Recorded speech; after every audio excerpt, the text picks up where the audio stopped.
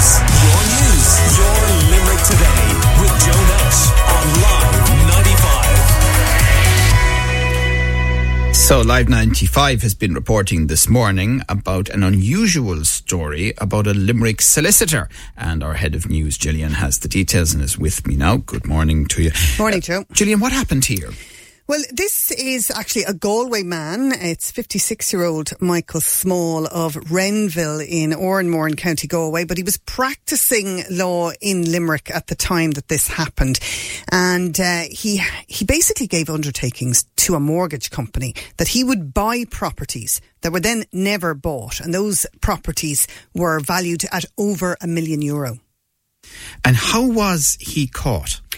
Well, this is the really interesting part, Joe, because he actually reported himself. So the court heard that Detective Garda Claire O'Dwyer told Carl Moran, who's barrister of law, who was prosecuting this case, that the investigation began when Michael Small self-reported to the Law Society that he'd been operating a secret client account. After that, they started a Garda investigation. It was launched in 2013. The Law Society had a look at 5 client files in detail, and they found that Michael Small had given undertakings in the course of mortgage applications for those clients to use the money to buy particular properties, and they were all valued at over €1 million. What happened to money? And again, this is quite peculiar too, because they can't really work out what happened to all of it. But Michael Small doesn't seem to have benefited much himself from that €1 million. In some cases, the money was paid to the clients, which they believed was rental income from the properties, and purported mortgage payments had gone out, but no properties bought. In other cases, it was paid over to the applicants or used to pay client bills or debts. And the court heard that just €88,000 was attributable to Michael Small himself. So the guards agreed with the Defence Counsel that the payments had been made to mortgage providers as well as mortgage brokers, some of whom were the subject of investigation. And she agreed that Small's family had sold a house in order to keep to help with recompensing the injured parties, and agreed that Small himself was not a very assertive person, and for a man in his position was highly suggestible. The defending counsel then, Michael O'Connell's, said Small wished to apologise for his actions, that he was hanging his head in shame both figuratively and literally. He said Michael Small still struggles to explain how matters had escalated as they did, that he'd no business plan or strategy and was completely unsuited to operating as a sole practitioner. He said the gist of the offending had been inducing people to part with their money, and then the false accounting had been in order to try and provide camouflage and cover that up.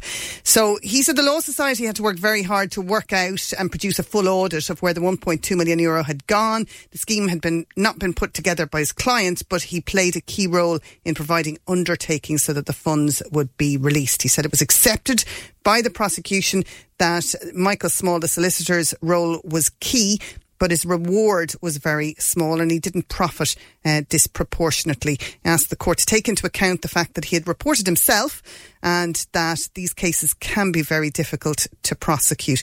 So said that Michael Small had these matters hanging over him for a particularly long time, because bear in mind this goes back to 2008 to 2009, and it had been a very heavy burden for him, and he handed in numerous testimonials and asked for as lenient a sentence as circumstances would allow. And Gillian, what did the judge say?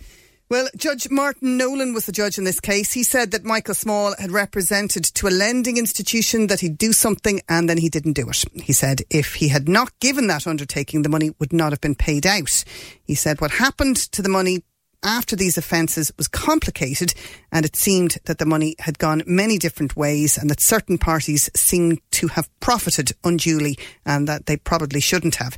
He noted that some of the injured parties had been recompensed by the Law Society, others for particular reasons hadn't, and he said that was a very complicated situation. He also noted that Michael Small had misled his accountant, giving rise to the false accounting charges.